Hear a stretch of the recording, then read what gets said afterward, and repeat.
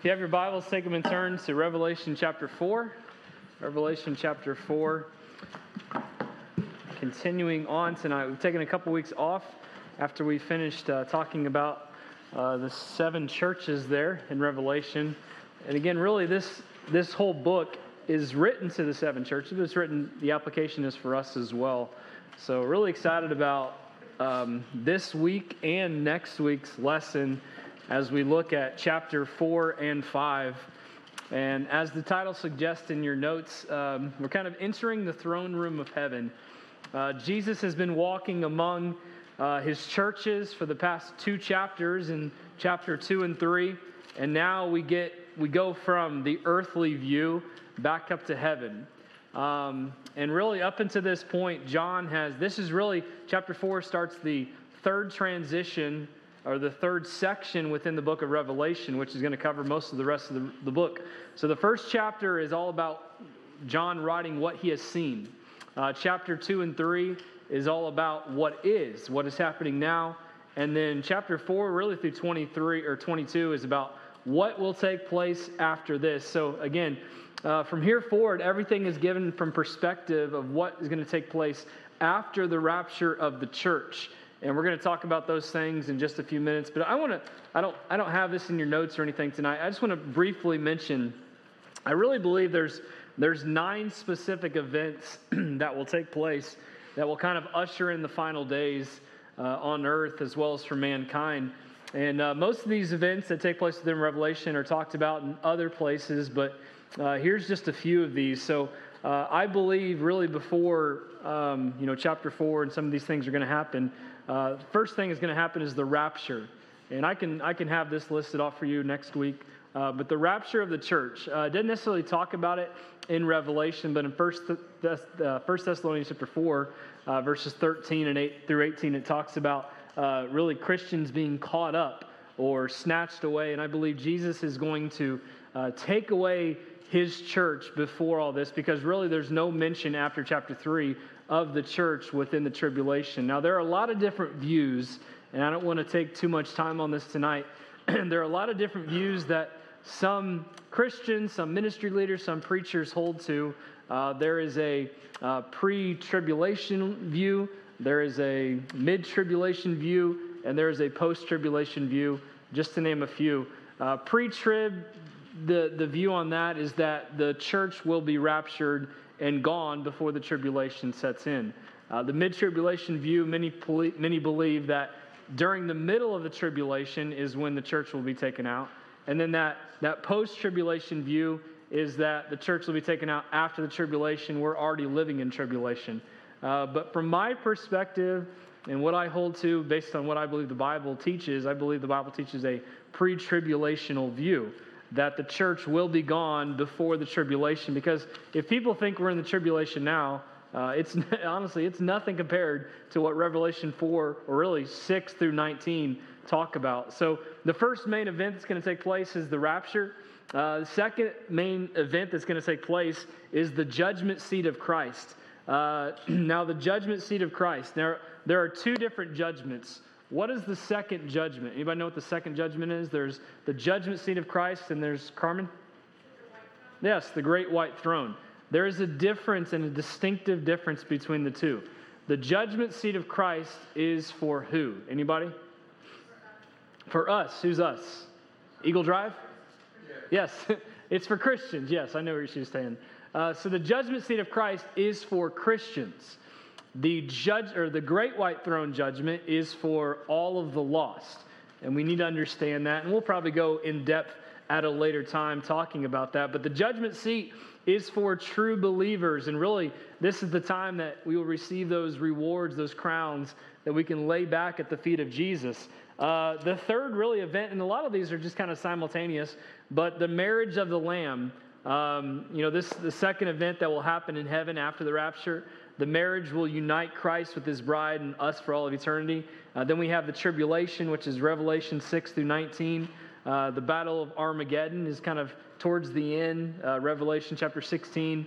The second coming of Christ, Revelation chapter 19. The millennium, which is the 1,000-year reign of Christ when he returns to earth to establish his messianic kingdom. Satan will be loosed for a season during that time. And again, we'll get to that in Revelation 20. Then we have the great white throne judgment, and that is for all of the non-believers, all of those who have ever been, or who have never trusted Jesus as their Savior. And then really the final event is all of eternity, and this happens after the great white throne judgment. So I just wanted to briefly mention those, and maybe next week I'll throw those 9 events and even the scriptural references in your notes so you can have them. But we're transitioning into one of my favorite portions of Revelation because, again, we move from the earthly scene to the heavenly scene. And chapter 4 and 5, one of the keys of chapter 4 and 5 is worship. So let me ask this question before we really dig in tonight. What, in your mind, what does biblical worship look like? In your mind, what does biblical worship look like? We're going to kind of discuss a little bit of that tonight, but what in your mind does biblical worship look like? Anybody want to venture a guess? Baylor? You go with God. That's a really good guess. Julie?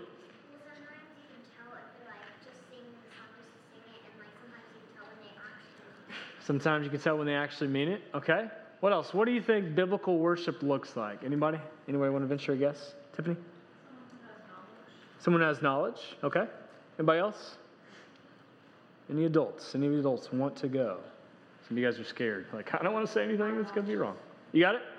Oh, your dad. Oh. I'm with Julie. Okay. Brother Mike, I know you want to say something. It would be a lifestyle of bringing honor and glory to God, whether that be through phrases that are spoken or just actions that are glorifying to Him. Okay. There's a lot that I can talk about with worship. But go ahead and write this down. I think it's the first thing I have in your notes there tonight. And then I'm going to come back around to the first point. But I've said this before in our church. Worship does not lead to an encounter with God. Worship is an encounter with God. And that's very important. Worship doesn't lead to an encounter with God. Worship is an encounter with God. Charles Spurgeon once stated, the noted preacher in the 1800s, he said, "Beloved friends, we may well continue to praise God, for our God continues to give us causes for praise."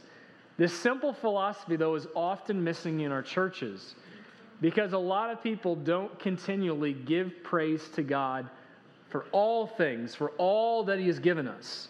True spiritual worship is perhaps one of the greatest needs in our individual lives and in our churches today.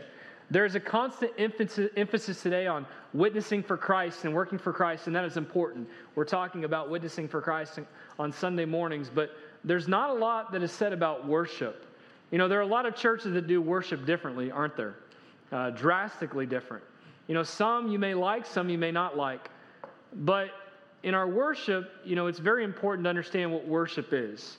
Worship really means to ascribe worth.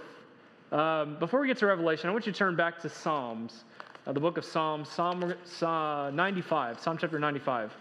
I just want to read a couple verses, and really, we've been kind of looking at different Psalms with the school in our assemblies, and just there's so many that David and others wrote about worship and about what it means to praise God.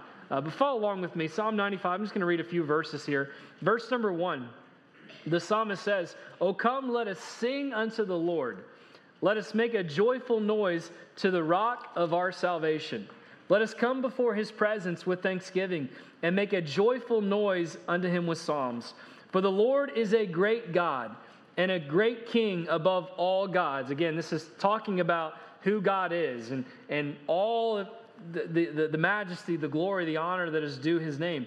In His hand are the deep places of the earth. The strength of the hills is His also. The sea is His, really talking about His sovereignty, His control over all things, over all creation. And He made it, and His hands formed the dry land. Look at verse number 6. "O come, let us," what? Worship. "Let us worship and bow down. Let us kneel before the Lord our Maker." Why? "For He is our God, and we are the people of His pasture, and the sheep of His hand. Today, if you will hear His voice, harden not your heart. But going back to verse number 6, "O come, let us worship. Let us worship, let us bow down, let us kneel before the Lord our Maker." Look, real genuine worship comes from the heart that is reverent towards God. You know, it's more than just, and I'm not against this, don't get me wrong, I think it's a good thing. It's more than just raising our hands in church. It's more than just saying amen. You know, worship comes from the heart, and it's not just an emotional thing that is stirred from music. You know, again, it's not leading to an encounter with God. It is an encounter with God. And listen to me, the question is never if we worship, because everyone in here worships. The question is who or what you worship. Every single one of us describes worth to something. It might be a job, it might be a family member, it might be a number of things. But our worship, biblical worship, is describing worth to God, to the King of Kings, to the Lord of Lords. You know, worship is more than just coming to church. It's more than a prayer. It's more than a song. It is the act of entering into God's presence for the sole purpose of glorifying, exalting, and praising Him. And as we get to chapter 4 of Revelation tonight, John has a vision of going into the throne room of God and helps us understand in these chapters, chapter 4 and 5, what true worship looks like as we see the 24 elders and the 4 beasts and really the countless others in chapter 5 that are gathered around the throne of God, describing His worth, describing His glory, describing His honor, and bowing down because it's not about them, but it's all about Him. And John, he gives us a glimpse into glory and permits us to hear these worshiping creatures as they praise God. And there's a couple things we're going to hit on tonight. The first thing I want you to note is this. We should praise God because He is the King over all things. We should praise God because He is the King over all things. Follow along with me in your Bibles if you would. Revelation chapter 4. We're going to start reading in the first 5 verses. Revelation 4, verse number 1. After this, so again, after everything that John has seen as he's talked about with the 7 churches, and we spent 7 weeks specifically on each of those churches. After this, I looked, and behold, a door was opened in heaven. And the first voice which I heard was, as it were, of a trumpet talking with me, which said, "Come up hither, and I will show thee things which must be hereafter." So things which are going to happen later at another time in history. And immediately I was in the Spirit. And behold, a throne was set in heaven, and one sat on the throne. Now I just want to stop right here. I can't even imagine what this must have been like for John. You know, we can only begin to imagine what he must have experienced, but to be whisked away into heaven and in this vision see people and really the countless thousands gathered around the throne of God worshiping, it blows my mind when you think about it. Verse number 3, and he that sat was to look upon like a jasper. So a lot of times when John is describing things, he is using similes. So he's trying to help us understand. Because again, the Bible says no one can look upon the face of God and live. But he's trying to help describe God, Jesus, the Christ, to us. And it's difficult to describe all of His majesty, all of His glory, all of His beauty. So he brings it into metaphors and tries to help us understand. And he that sat upon was to look upon like a jasper and a sardine stone. And there was a rainbow about the throne, and the sight like an emerald. And round about the throne were 24 seats, 24 seats. And upon them I saw 24 elders, 24 sitting around the throne, clothed in white raiment. And they had on their heads crowns of gold. And out of the throne proceeding lightnings and thunderings and voices. And there were 7 lamps, 7 torches, burning with fire before the throne, which are the 7 spirits of God. So the first thing we see, I think it's ringing just a little bit, Mike. The first thing we see is that we must praise God because He is the King over all things. Now, the key word in this chapter is the word throne. The word throne is used at least 14 times, and I think it appears more than 46 in the entire book of Revelation. You see, here's what we learn here. No matter what is happening on earth, Who is in control? God.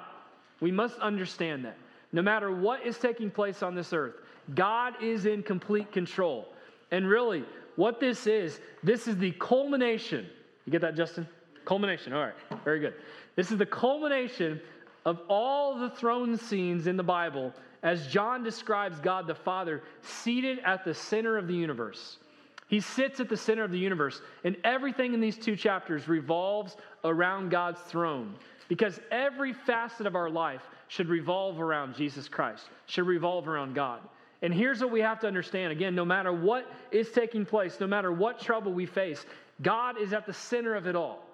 He is in control of everything. He sits at the center of the throne room of heaven. And what we see, first of all, under this is that God's plan demands our praise. God's plan demands our praise. Verse number 1, this door, this Torah, is opened into heaven, through which John is lifted up beyond this present world, and he sees the throne resplendent in glory, and he sees the one that sits upon him. Corrie ten Boom once said, "There is no panic in heaven.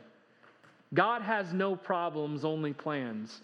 There are a lot of times, though, that we see the problems, right? And we can't see the plans of God. But what we see, first and foremost, is that God's plan demands our praise. And His plan is to show us that He is in control, that He is in charge of everything. Verses 2 and 3, the next thing we see under this is this: the person of God demands our praise. Not only does the plan of God demand our praise, but the person of God demands our praise. And immediately I was in the Spirit, and behold, a throne was set in heaven, and one sat on the throne. The key phrase here is in the Spirit. The command to do anything in the Spirit is a command to enter into the spiritual perspective. So what John was doing here, he was entering into a spiritual perspective.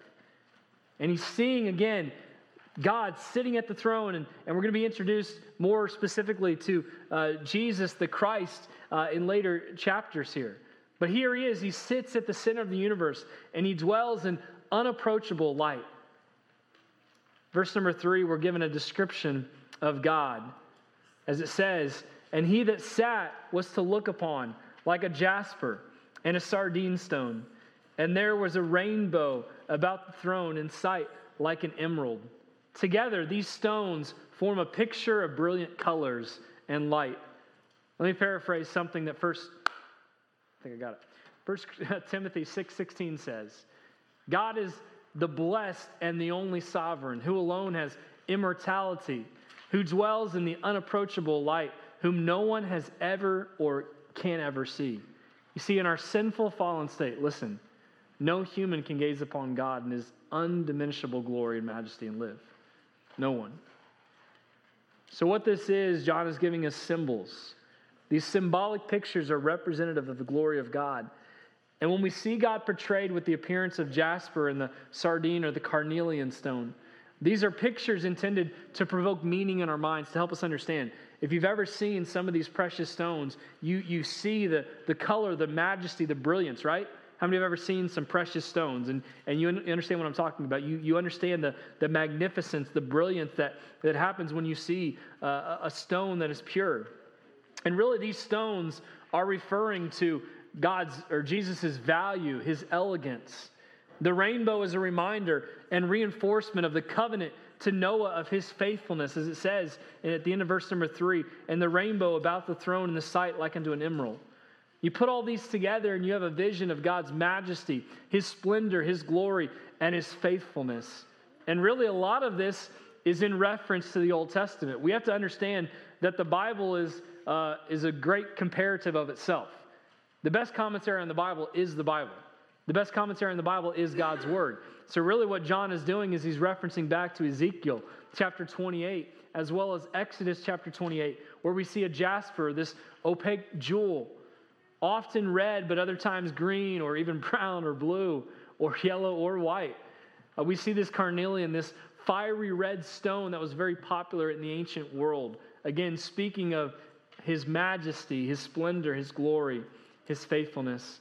The next thing we see, moving on, verse number 4, "And round about the throne were 24 seats, And upon the seats I saw 24 elders sitting, clothed in white raiment, and they had on their heads crowns of gold. The next thing we see is the privileges of God demand our praise. Again, the rainbow that we just mentioned briefly, and I'm trying not to just stay in some of these verses because there's so much that I want to cover, not just tonight, but in the future. And I don't want to get hung up on things that we don't need to get hung up on. But the rainbow that we see around the throne vertically, while these heavenly beings were there around the throne horizontally, they are, as it were, the king's court. Who are these 24 elders? There's a lot of debate as to who these are. Some believe that they might reference angels. I don't believe that they are angelic beings, partly because of the crowns that they received. It kind of references back to Revelation chapter 2, verse 10, where it talks about the Stephanos, or the victor's crown. And really, I believe that victor's crown is not intended for an angelic being. It is intended for the redeemed. So some believe, and again, this is speculation, but there are many that believe that these 24 elders could very well be of the 12 tribes of Israel, as well as the 12 apostles. I think it's a good interpretation. Again, we don't know for sure, but I'm not saying with surety, but I do believe, based on what we know from Revelation and other passages, that I don't believe these 24 elders are angelic beings, because there is a difference, as he describes the elders, with angelic beings as well. Let's go on, verse number 5. The next thing we see is the power of God demands our praise.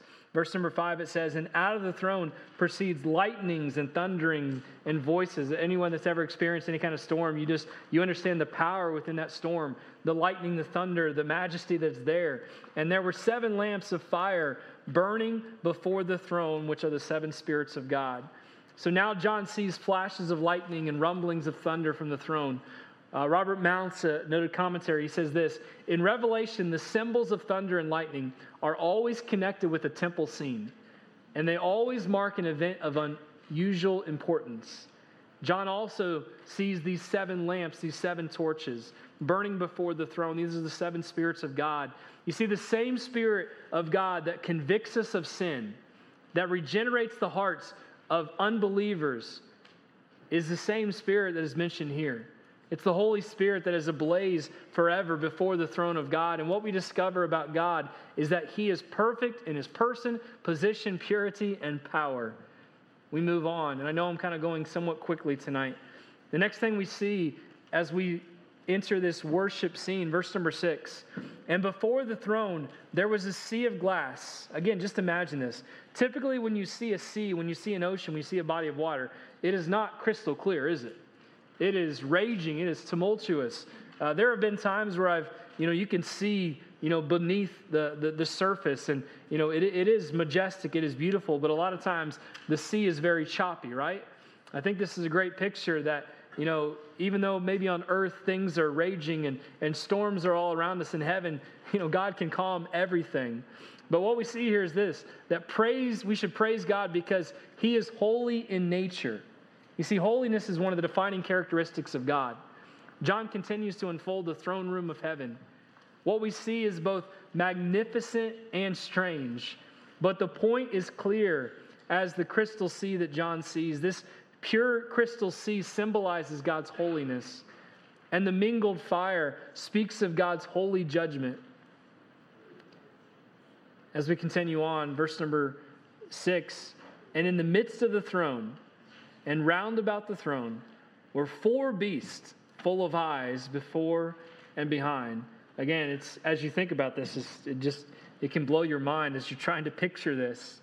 And again, John is trying to give us a description as best he can of these really angelic. 4 beasts had each of them 6 wings about him, and they were full of eyes within, and they rest not day and night. So they didn't sleep, but all day and all night, what do?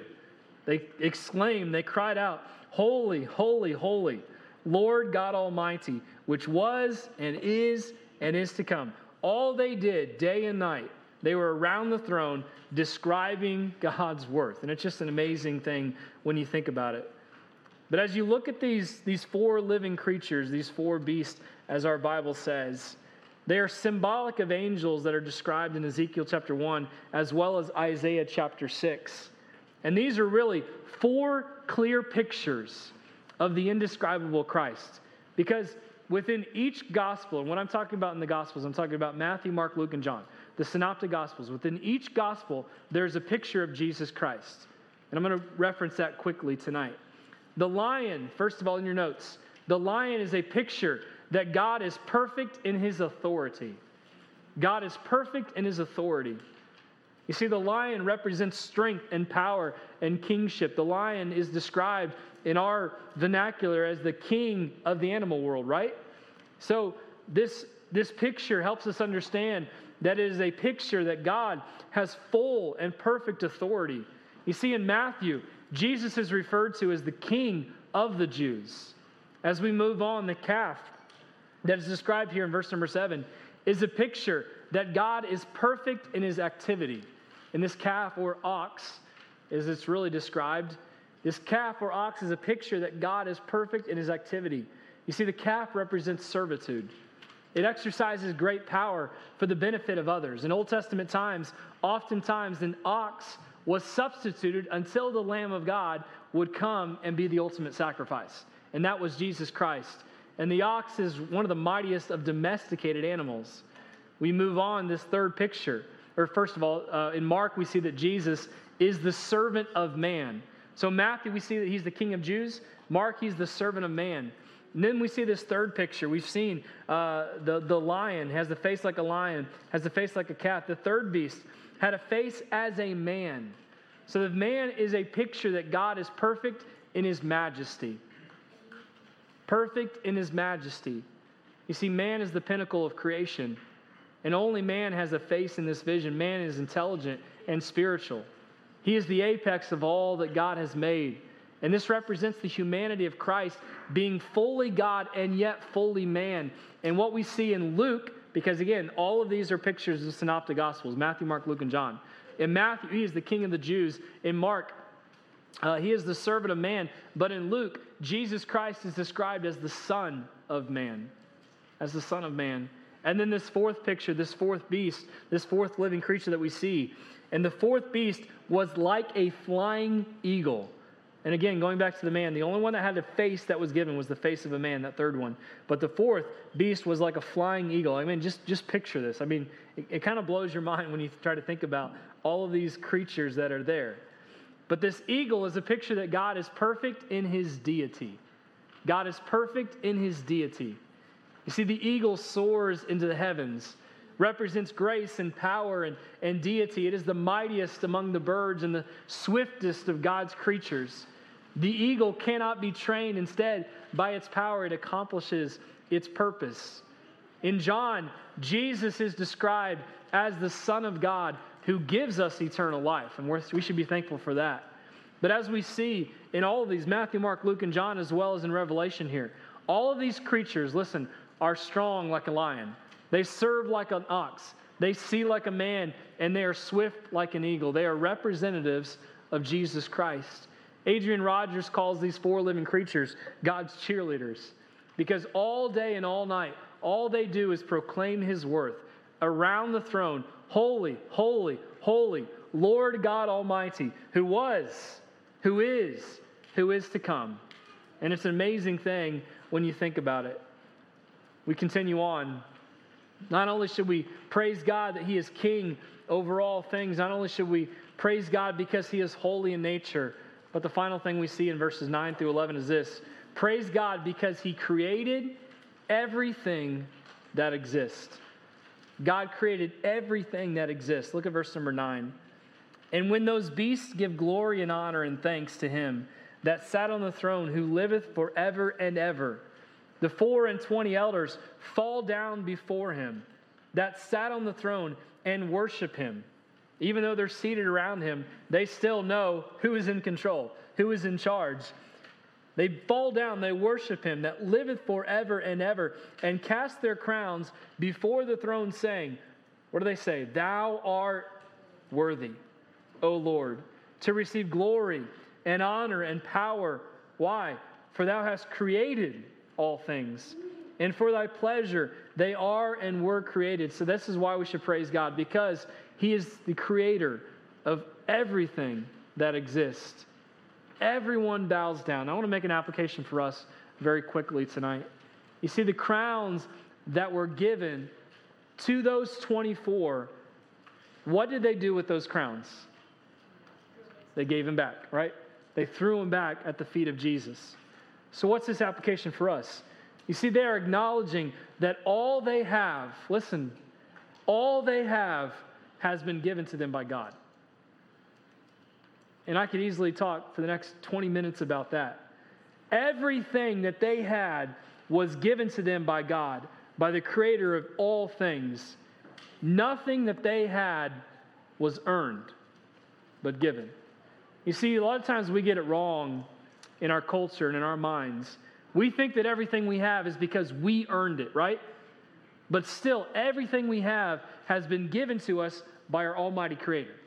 The talents we have, the gifts we have, the resources we have are not earned, but they're still given to us by the Almighty God, by the Almighty Creator. And really, listen, this should bring about deep conviction for us. And it raises an important question. Am I withholding anything from God? Because as we see these 24 elders around the throne, and as they're throwing down their crowns and laying their crowns back at the feet of Jesus, because everything that they had was given to them by the Almighty God, the Creator of everything. Am I, as a Christian, as a child of God, am I withholding anything from God? You see, this includes goods like money and time in our minds and our service and our hearts. And the reality is, listen, church, the reality is many of us are withholding things from God. We do not give back to God what He has already given us. But the Bible says one day every knee will bow, every tongue will confess that Jesus Christ is Lord. And one day every single one that is saved, that is a child of God, will give back to God. But what are we withholding from Him in this earth?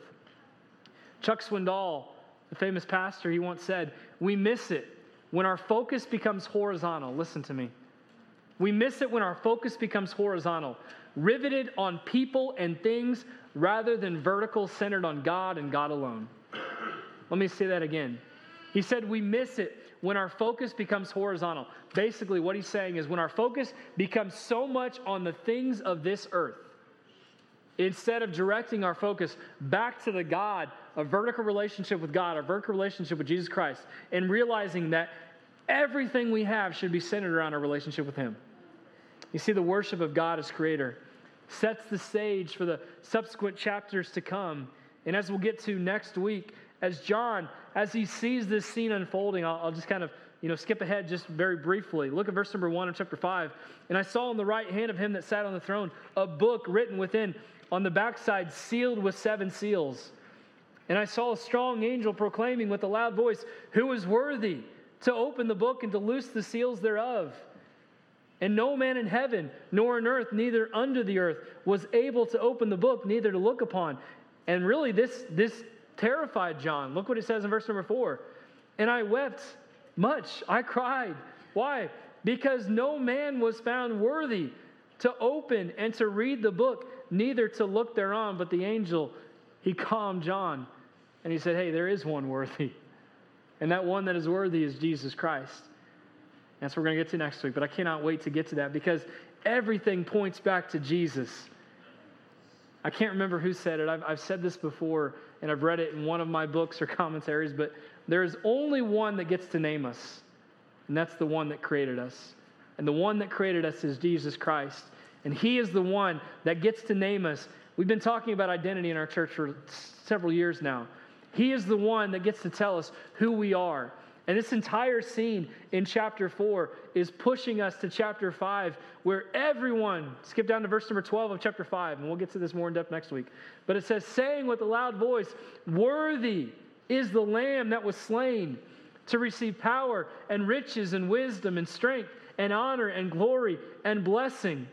And every creature which is in heaven and on earth and under the earth and such are as in the sea and all that are in them heard I saying, blessing and honor and glory and power be unto Him that sitteth upon the throne and unto the Lamb forever and ever. And the 4 beasts said, Amen. And the 24 elders fell down and worshipped Him that liveth forever and ever, because all worship is to be described or ascribed to the only one that is worthy, and that is Jesus Christ. Adrian Rogers once said, if you woke up this morning, listen, and you are still here, that means God still has a plan for your life. If you woke up this morning, who woke up this morning? Anybody? All right, good. If you woke up this morning and you're still here presently, that means God still has a plan for your life. What is your plan that God has given you? Well, there's so many things, and we've been talking about this on Sunday mornings, but your plan that God has given you is to go out and tell other people about Him. Because as we'll look at in chapter 6 and moving forward, you should wish none of what's going to happen on anyone. And it's not meant to scare us or terrify us. It's meant to point us back to our Redeemer. And one, be thankful that we are saved and escape all this tribulation. But also help us realize that there is a real hell. There is a real tribulation coming. And the events is the seals and the trumpets and those vials that are open and poured out upon the earth. No one should have to go through that. And that's why, church, we have to do a better job of telling people about Jesus Christ. A.W. Tozer once said, worship is the missing jewel in modern evangelicalism. Can't say that word. Oftentimes in our churches, we too often neglect to worship the God of creation, truly worship God. And as I've said, it's more than just a song. It's more than that. But I look on the faces, and I know people are a little tired, and I know people are struggling. I understand that. But we come into church, and really this should be a safe haven, right? This should be a safe haven that we just let out and worship God. I'll just wait till I get to heaven. Why? Why don't we start worshiping God here on this earth right now? When we sing songs, I'm not trying to be a cheerleader, but man, lift up your voices to God. Thank God, praise God, worship God for who He is. You see, it's only when man acknowledges the Creator and begins to use creation to God's glory that all of our problems will be solved. Here's the key truth in this lesson tonight. God alone is worthy of all worship, honor, and praise.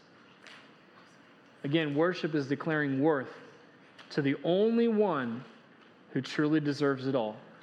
And the only one who truly deserves all of our worth, all of our praise, is the only one who can open that seal, who can open that book, and that's Jesus Christ.